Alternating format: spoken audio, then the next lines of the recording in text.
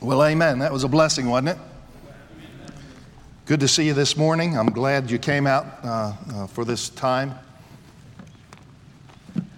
I know you had to be here. If you look in your Bibles, look at the book of Judges. I really, I count it a privilege to come and preach this morning. God has been good to you all. Your leadership is phenomenal, what God has done here at West Coast and Lancaster Baptist Church.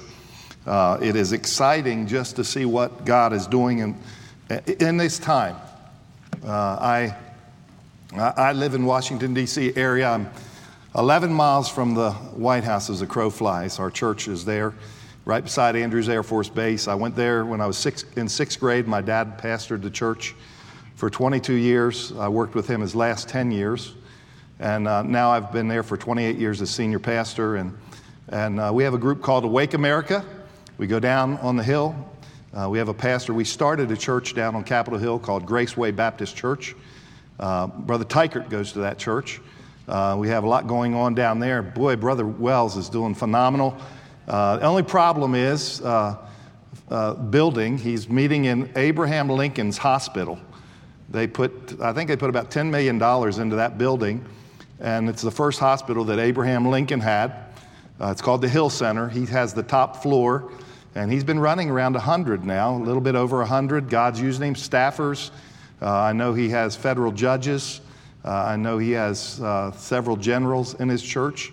And God's just blessed Graceway Baptist Church. They would like to purchase a building, and they have made offers over $1 million for buildings, little buildings, and these buildings are selling for $3 and $4 million. The real estate agents don't want to give them the opportunity to purchase a building because they're taking church buildings and they're making condos out of the church buildings. They're calling them Grace Towers or Grace condos. And he had a real estate agent actually say, I can't help you with buying a church building because I'm in the market for buying the church buildings myself.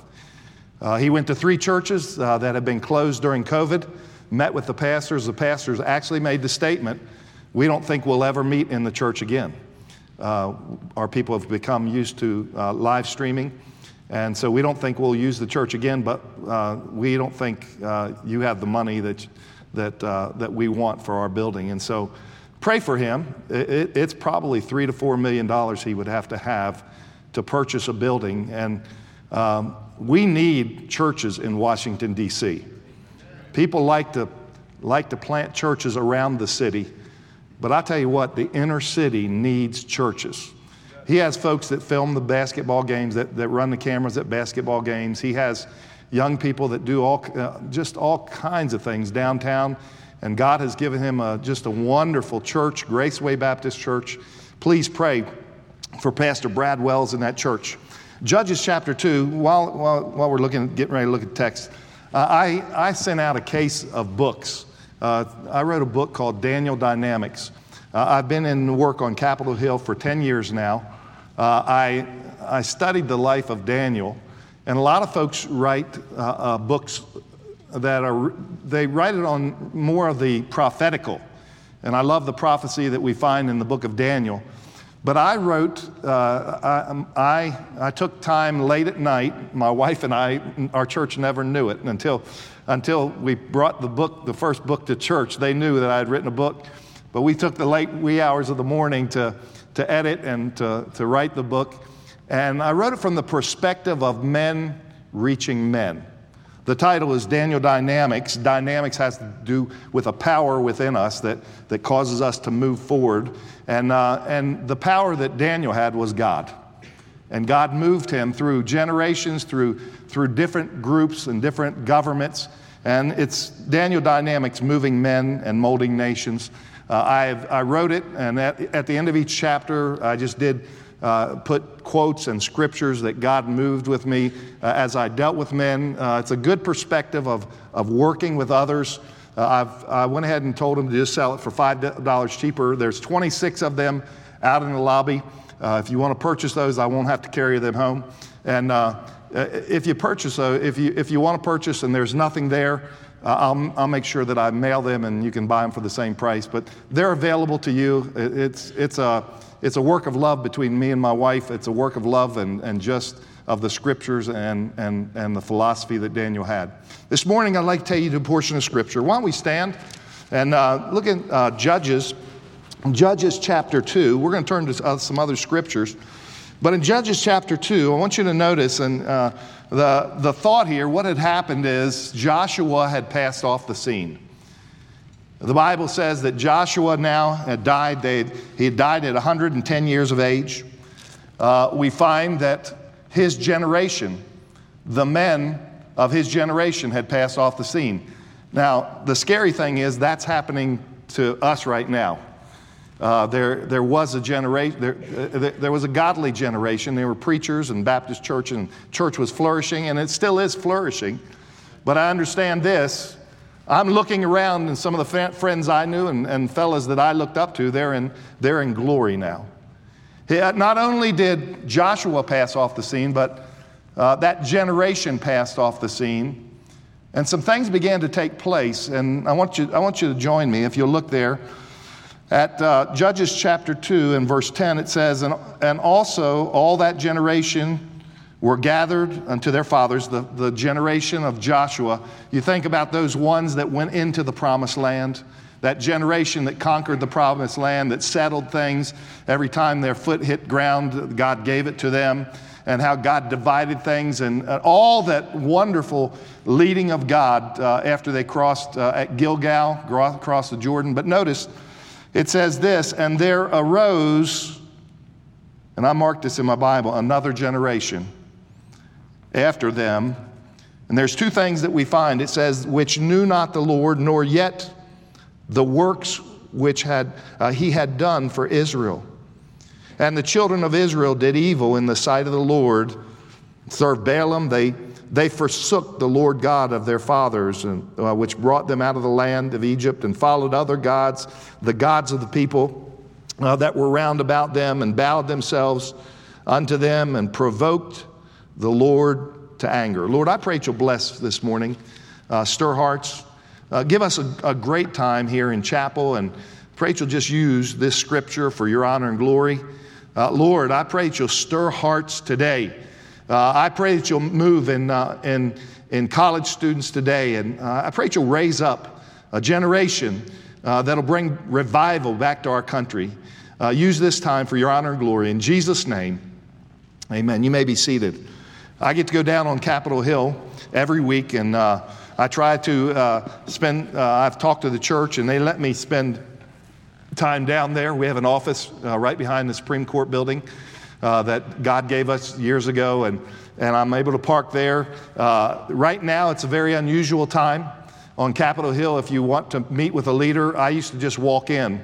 There are welcome mats all over the place. I used to walk in, and as we'd walk in, they'd welcome you in the office, and we'd be able to make appointments with leaders, sit down with staffers, spend time. But yet, right now, if you want to meet a leader, you have to make an appointment. They have to meet you at the door, walk you up to the office. When you're done, they walk you out of the building. And so you cannot just take a stroll through the building. They see you, and you get in trouble. And so it's become a very interesting day on Capitol Hill. I go to meetings, and I was telling Dr. R., I have never seen politicians getting spiritual like I am in this day. I'm hearing more politicians quote Scripture. Fellas that I didn't even know that knew Scripture are starting to quote Scripture. I've sat with politicians, and they've said this: if this next election doesn't go the right direction, our nation as we know it is gone.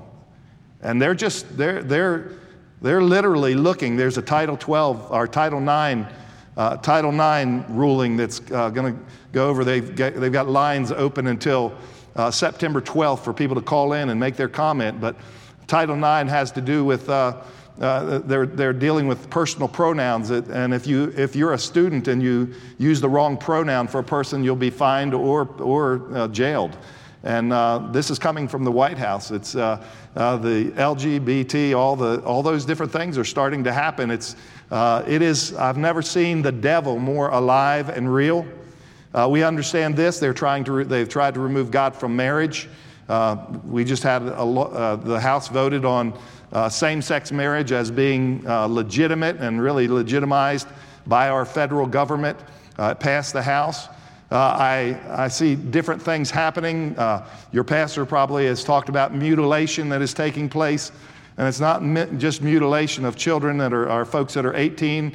It's 16-year-olds, and I heard this week it's down to 10 years old and below, mutilating their body to become another gender, saying God didn't create me a female or God didn't create me a male. I choose what I'm going to be. And understand this, basically it's a society that has chosen to move God off the scene. But I want to say, like Daniel said to Nebuchadnezzar, there is a God in heaven. And he's still alive and he's still real.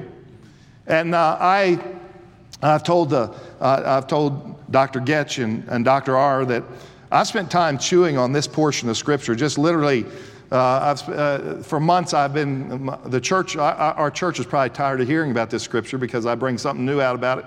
I've been bringing truths out about it, and I've preached it and challenged people.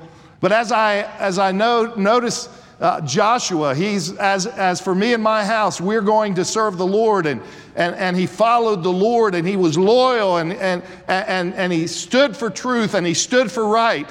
But as soon as he moved off the scene, understand this, as soon as he died and his generation, things began to change. And I'm not saying this, there's some things that are good changes. Honestly, sometimes there are good tools to use. There's wonderful tools. But this was not a change as far as tools are concerned or things that help us in life.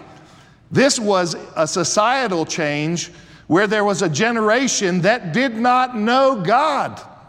They didn't know God. They didn't even know the things that had happened in their history concerning their God. And we find that many things are listed here. I'd have you notice it says, they knew not the Lord yet, not the works, but a lack of God caused evil in society. This lack of God, and the same thing is happening in our day, in our generation. They are trying to remove God, churches, the Word of God, anybody that has to do with God, they're trying to move it off the scene.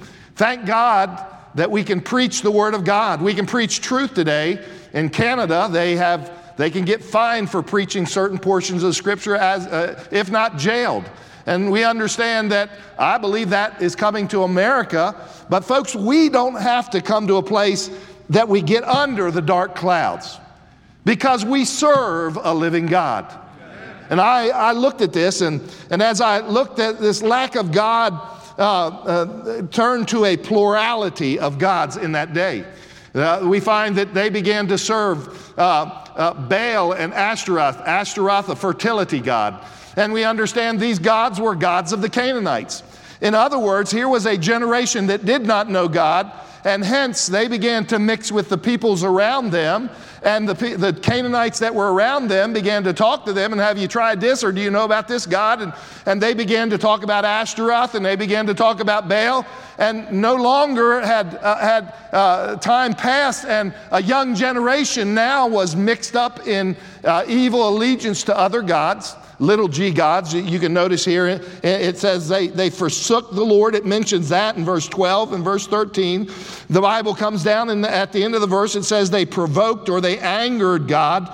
They provoked God to anger. They worshiped idols. God came to a place where he had to deal with them. The Bible says they forsook the Lord there in verse 13. They served Baal and Ashtaroth. And I say today in 2022 that we live in a generation where God is being removed from every facet of society. But I understand this: you cannot remove God. He's there. And in that day, in this portion of Scripture, I understand this: God today in 2022 is alive and well and will carry out his will if we're willing to live for him. But we understand this. I understand that God can't be removed, but yet they came to a place where everything was moving another direction. What did God do? God allowed some things to happen. Now, if you'll notice, verse 14, It says this, that in verse 14, and the anger of the Lord was hot against Israel, and he delivered them into the hands of spoilers that spoiled them. The thought is there that these people came in and took their goods. I mean, they would plant fields and have their fruit come up, and all of a sudden these people would come in and just take everything they had. We find that God allowed them to be spoiled. Spoilers spoiled them, and he sold them into the hands of their enemies round about, so that they could not any longer stand before their enemies. And I looked at that phrase, could not any longer stand, and that's a terrible statement. I mean, here they once had a great standing. They came into that land with great power and divided it up, but they had allowed these different groups to stay there and allowed gods to be worshiped and allowed little things to happen. If you read chapter 1, neither did they didn't remove this person. They went in and conquered an area, but they did not remove. And as a result, the Bible says they could not stand, and it has this thought, they had lost the power of God. Well, that's a terrible thing. It's like they had lost the standing that God had given them when they went into the promised land. And you say, Pastor, this is, I'm getting ready to go to class and everything. I've got a test, and you're making me feel bad right off the bat in chapel.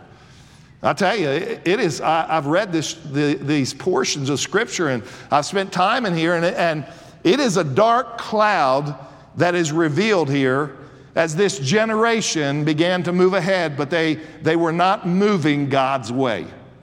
As I read, and I read down through the Scriptures, I came to verse 16. And the Bible says that they were greatly distressed. But in verse 16, I want you to notice a word, and I want you to circle it or underline it in your Bible. It says, nevertheless. When I read that word, that stirred my curiosity. I'm not an English major, but I know it's a conjunction because I read that. It's a conjunction. And you say, Pastor, what does it mean? It means despite of what had just been said or done. In spite of all the bad news, the dark clouds, he comes and he says this, nevertheless. Notice this. The Lord raised up judges. When I got to looking at that was a mouthful for me. I looked at that thought, nevertheless, and it has the thought, and let me just give you this, a couple sentences for what it says. Nevertheless, God's compassion was on his children. Amen? I understand this. We have a great country that's going a different direction, but nevertheless, God is still interested in his children today. God will still have compassion on us. God will still give us free reign. God will still give us his power. God will still use a vessel that wants to be poured out for him. I understand this. Nevertheless, God is willing to work in our day. You're the generation. You're that next generation. You're the next pastor. You're the next youth director. You're the next person that works full time and serves the Lord and goes out and gives your life and says this, I want to see people's lives changed to serve God, serve the living God. Well, I see this, there's a compassion. God has compassion on his children. Nevertheless, he has compassion. It also has this thought, God's grace on his own. God has grace. Boy, I tell you what, it's an amazing thing. If there weren't any other words in this chapter, that word nevertheless just started blinking like a neon light in front of me. And I'm saying this, man, all these bad things that had just come out, it's bad news. It's bad news. How many of you like dentists, to go to the dentist? I got a new dentist. I had somebody dropped off a bag of those big Lifesavers. Do you all see those Lifesavers? They're breath mints. I'm an old guy. I'm 62. Okay, I'll be 62. I'm not as old as Brother Weaver. Okay, but I'm feeling it. I don't do what I used to do. But somebody was kind, and they dropped these Lifesavers off between services, and I grabbed the bag, opened it up, put one in my mouth, and I chomped down on it, and half of my tooth came off. I was not happy about that. My wife took the bag and threw it in the trash. Okay. I was not happy. And I went to this Navy doctor and this Navy dentist, and he was there, and he was a happy guy, and I was hoping that he was a good dentist. He numbed me up, and he started drilling on me. I had my mouth wide open. How many of you can smell that smell of the drill in your mouth? Anybody smell that smell of the drill, the smoke rising up from your teeth? You know, you all understand? And I'm sitting there, and he's ring. He goes, "Hey, preacher." I told him I'm a preacher, and he goes, "Let me tell you a joke." I've never had a dentist joking while I'm being drilled on. Has anybody ever had a dentist tell you, my mouth is wide open, that lady's going, you know, doing all that stuff, and he's drilling me, and smoke's rising out of my mouth. He goes, "Let me tell you a joke." And I'm like, "Go ahead." You know, and he said, this guy came to the dentist, and he said, I've got a tooth that I need to have pulled, and he said, "Could I get your help? How much would it cost?" He said, "About $440. He said, "With good anesthesia." And the guy said, "Man, that's too much. I just can't afford that." And he said, "Well, we've got this other plan where we can just pull the tooth, but just give you one needle, and you know, we'll let you rest for a while. It's not as good anesthesia, but it's about $220. And he said, "Would that be?" He said, "Man, that's still too much money." And he said, "There's a dentist school right across the street," and he said, "They'll pull it without anesthesia." And he said, "How much does that cost?" And he says, "About $50. He said, "Could you make an appointment for my wife on Monday to get her in there and get that tooth pulled?"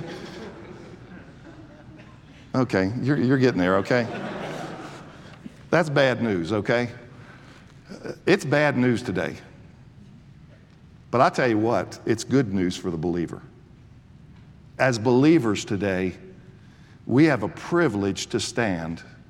Nevertheless, he says this, nevertheless, I got stirred up about that, and I began to look up the word nevertheless in the Bible.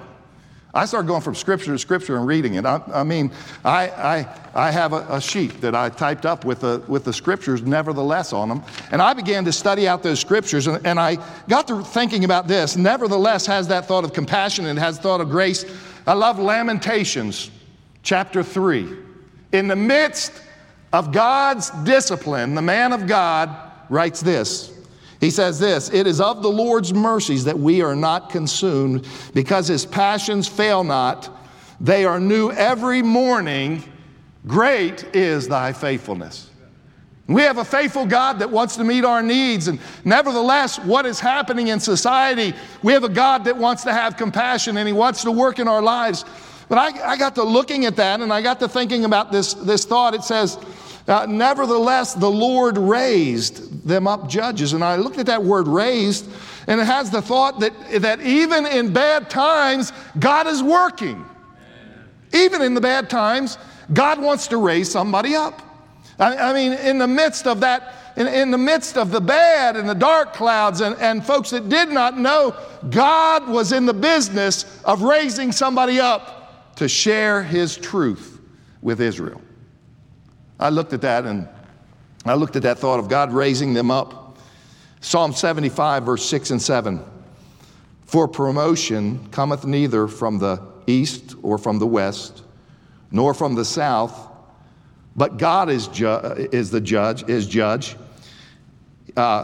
Understand this, he setteth down one and setteth up another." God is the one that picks us up and puts us down. God is the one that changes. God is the one that'll raise you up at the right time. I began to think about folks that God had raised up through the Bible. You can think of David and how God raised him up just at the right time. As you look in 1 Samuel, and God raised up Elijah and Elisha. God raised up a little woman named Esther for such a time as this. God had a time, and nevertheless, in the midst of what is happening in society, and we sit here and look, and you see stadiums full of people, and you see wickedness happening all over the place, but I want to say this, nevertheless, of what's happening in society, God is still busy. God is still working.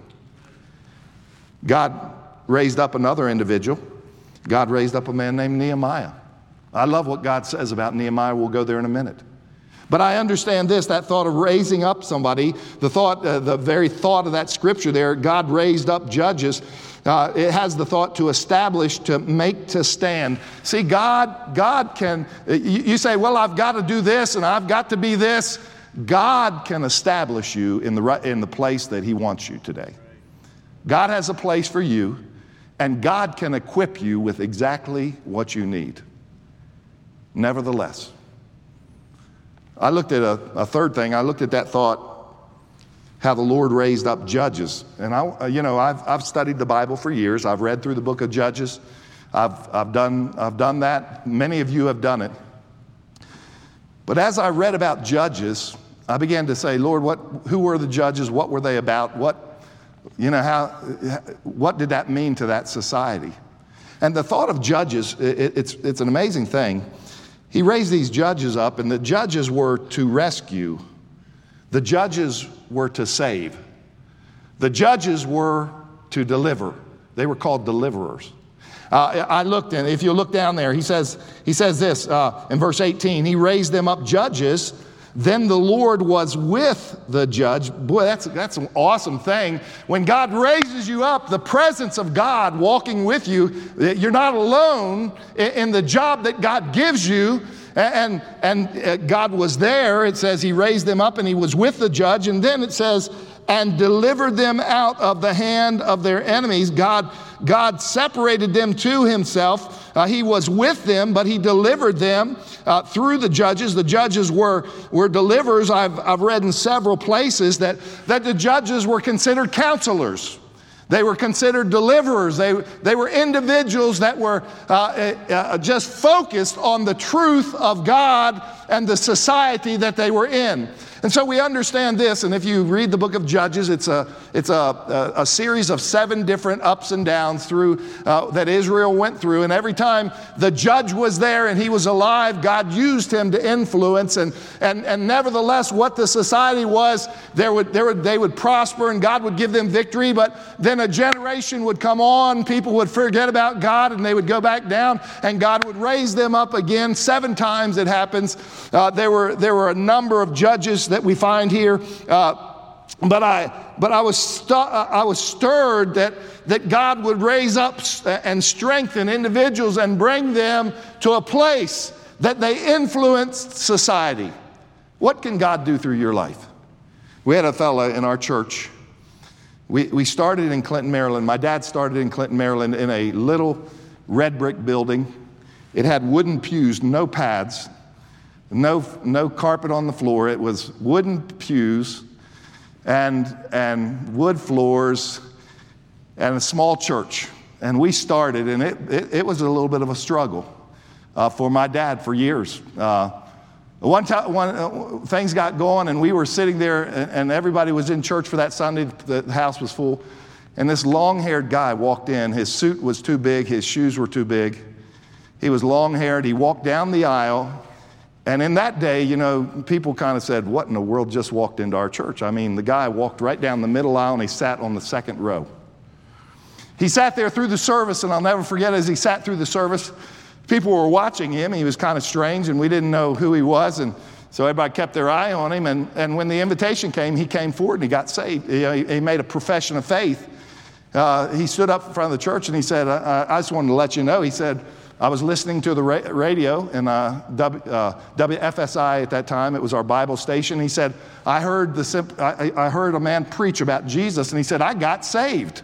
Man, people were like, hey, man, and he said, and then I called the radio station. I said, where do I go to church? And they said, Independent Baptist Church in Clinton. That's what you're close to. So he said, that's why I'm here today. He made a public profession of his faith. And he kind of looked at my dad, and his statement was, what do I do next?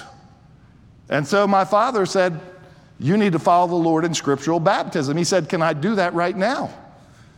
We sat there. He went up, changed, he got baptized. From that day on, God began to work in Rick's life. His name is Pastor Rick Connors today. He came to our church.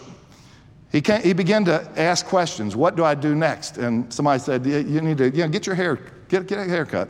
That'll help you. He got a haircut. He didn't bother about that. God began to do things in his life, and he came and he said, well, what's this visitation thing? And we said, we go out on Tuesday nights. Come here, we'll teach you how to share the gospel with someone. Rick came to visitation from his house, Cherry Tree Crossing.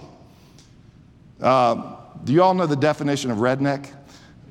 I'm talking Rick Connors lived in a house that horses have walked through while you're sitting there.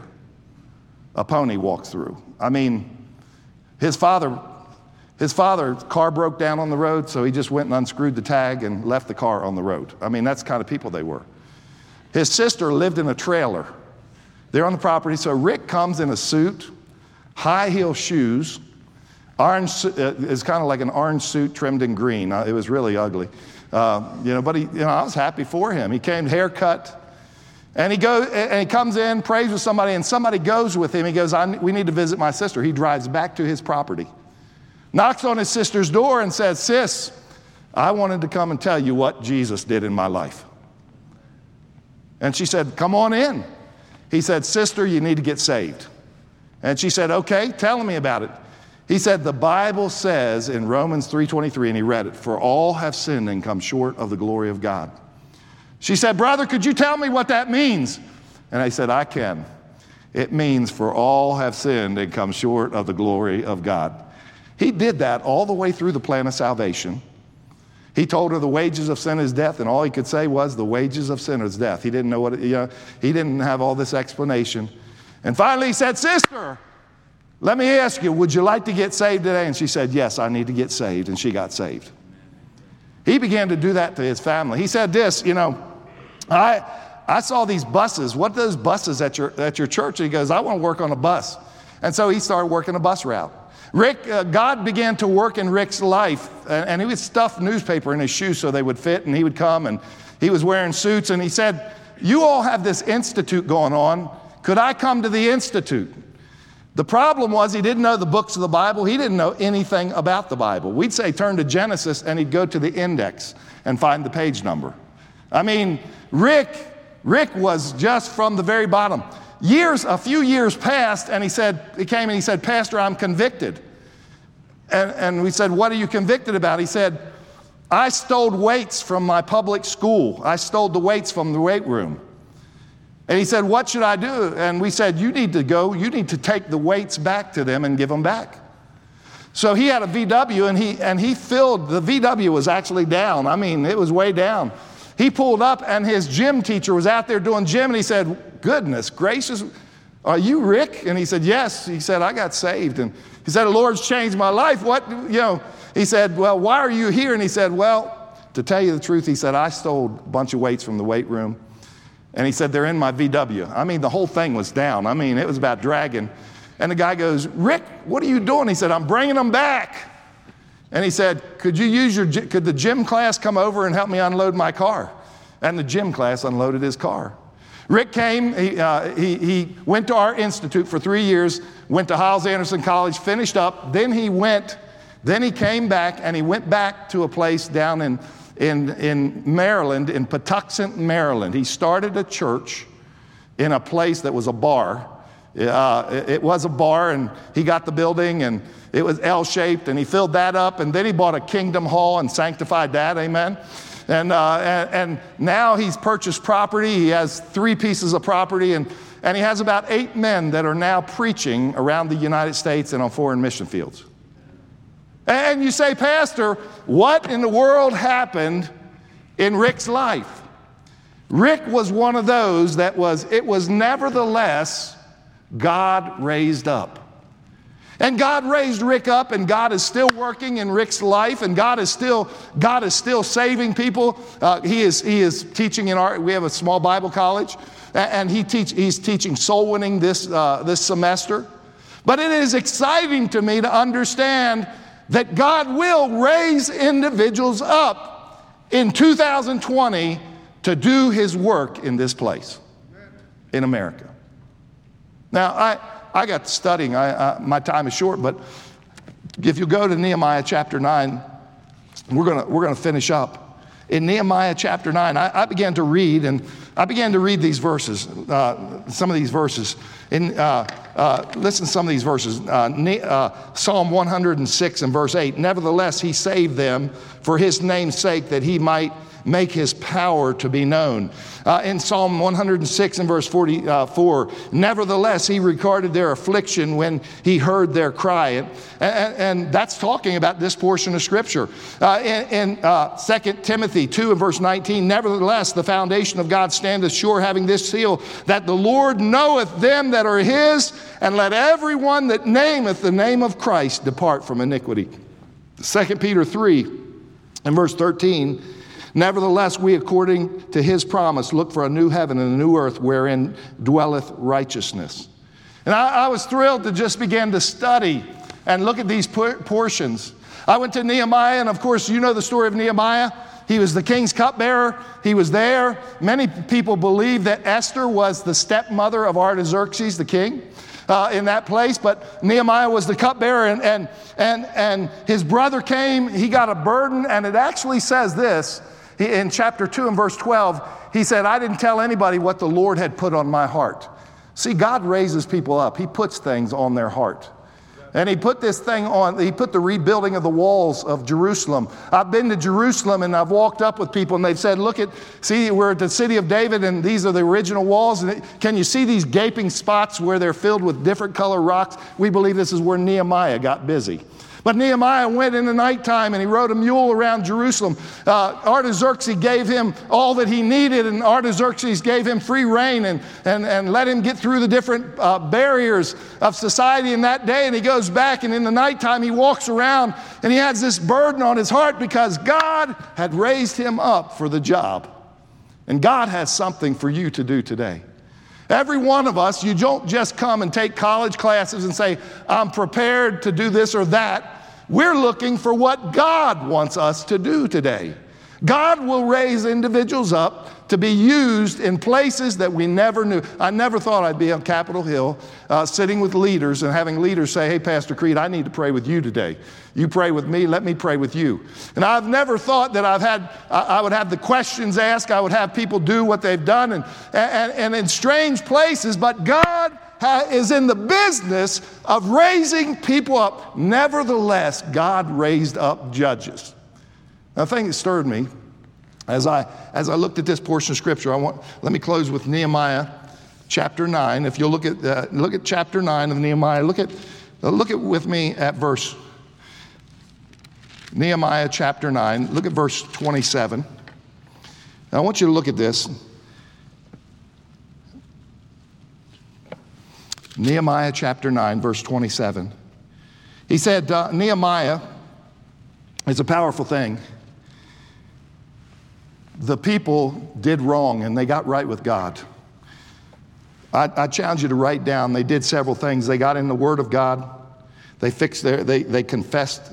They confessed. They got in the Word of God. They spent time confessing, and then they got busy for God. But they made a covenant with God. In this portion of Scripture, chapter 9, Nehemiah is dealing with a covenant. They've gotten right with God, but they want to go further than that. They want to be used by God. Chapter 10, they actually write a document, put their names on the document, and they sign it and seal it. We're in the business. We're going to serve God. But I want you to notice this. I want you to notice what he says in verse 27. Therefore thou didst deliver them into the hand of their enemies. That's talking about judges. Notice what it says. Who vexed them in the time of their trouble, and when they cried unto thee, thou heardest them from heaven, and according to thy manifold mercies, there it is, the nevertheless, thou gavest them saviors. I want to propose to you this morning that our society needs saviors. Our society needs the Savior. But in this portion, Nehemiah said, hey, when God's children were in trouble and they prayed, God sent saviors out among them. You say, who was that? That was the judges. I looked at it, he said, notice this, who saved them out of the hand of their enemies. Go down to verse verse 31. It says, nevertheless, for thy great mercies, there's the nevertheless that Nehemiah uses. Apparently, Nehemiah was in the scriptures. He says, nevertheless, for thy great mercy's sake, thou didst not utterly consume them, nor forsake them, for thou art a gracious and merciful God. What took place in this statement, and the more that I get to looking, and I want to wrap things up and help you to understand what I'm saying, I'm glad our God is a God of nevertheless. I believe God's busy in Lancaster. I believe God's busy in Washington, D.C. I have young men that are, we had a man that's planting a church in Baltimore. Nevertheless, God raised up a man, and he's going right into the inner city, and he's going to plant a church in Baltimore. God is dealing in our lives, and I believe God can raise up young ladies to serve the Lord in our day. I believe God can raise up young men to be saviors in different places and different opportunities of the day. I wrote some things down. In difficult days, in these difficult days, I believe this: God is active in our days. May we not overlook the hand of God in 2022. I believe in these times, even when believers doubt, and I'll tell you what, the church is being shaken today. People don't go to church. Church attendance has dropped off 30%, and I talk to pastors all the time, and they're saying, what are you doing? How are you being creative? And they're trying to eat. Some of the best churches that I know, people are struggling to get their folks to come out to 3 services a week. But I understand this: in these times, even when the believers doubt, God will show himself strong if we'll be willing to be used by God. I wrote down this thought. In the time, the world is poised for catastrophe. And I tell you, honestly, if I told you things that have been shared with me, even about California, it'd shock you, sitting inside the Capitol building. But I understand this: in these times when the world is poised for catastrophe, God is poised to work, and God is poised to use us. God's poised to use you today. I'm challenged today with a thought, and I hope that you can probably do a better study than I've done of this word nevertheless in that chapter in Judges. But I hope that you'll take some time, spend some time, and consider God is in the business of raising people up in such a time as this. Here's the question: will you allow God to allow you to be a deliverer, to be a savior, to be a mercy person, to be a soul winner, to be a full-time worker in 2020? Will you allow God to use you in whatever facet he guides you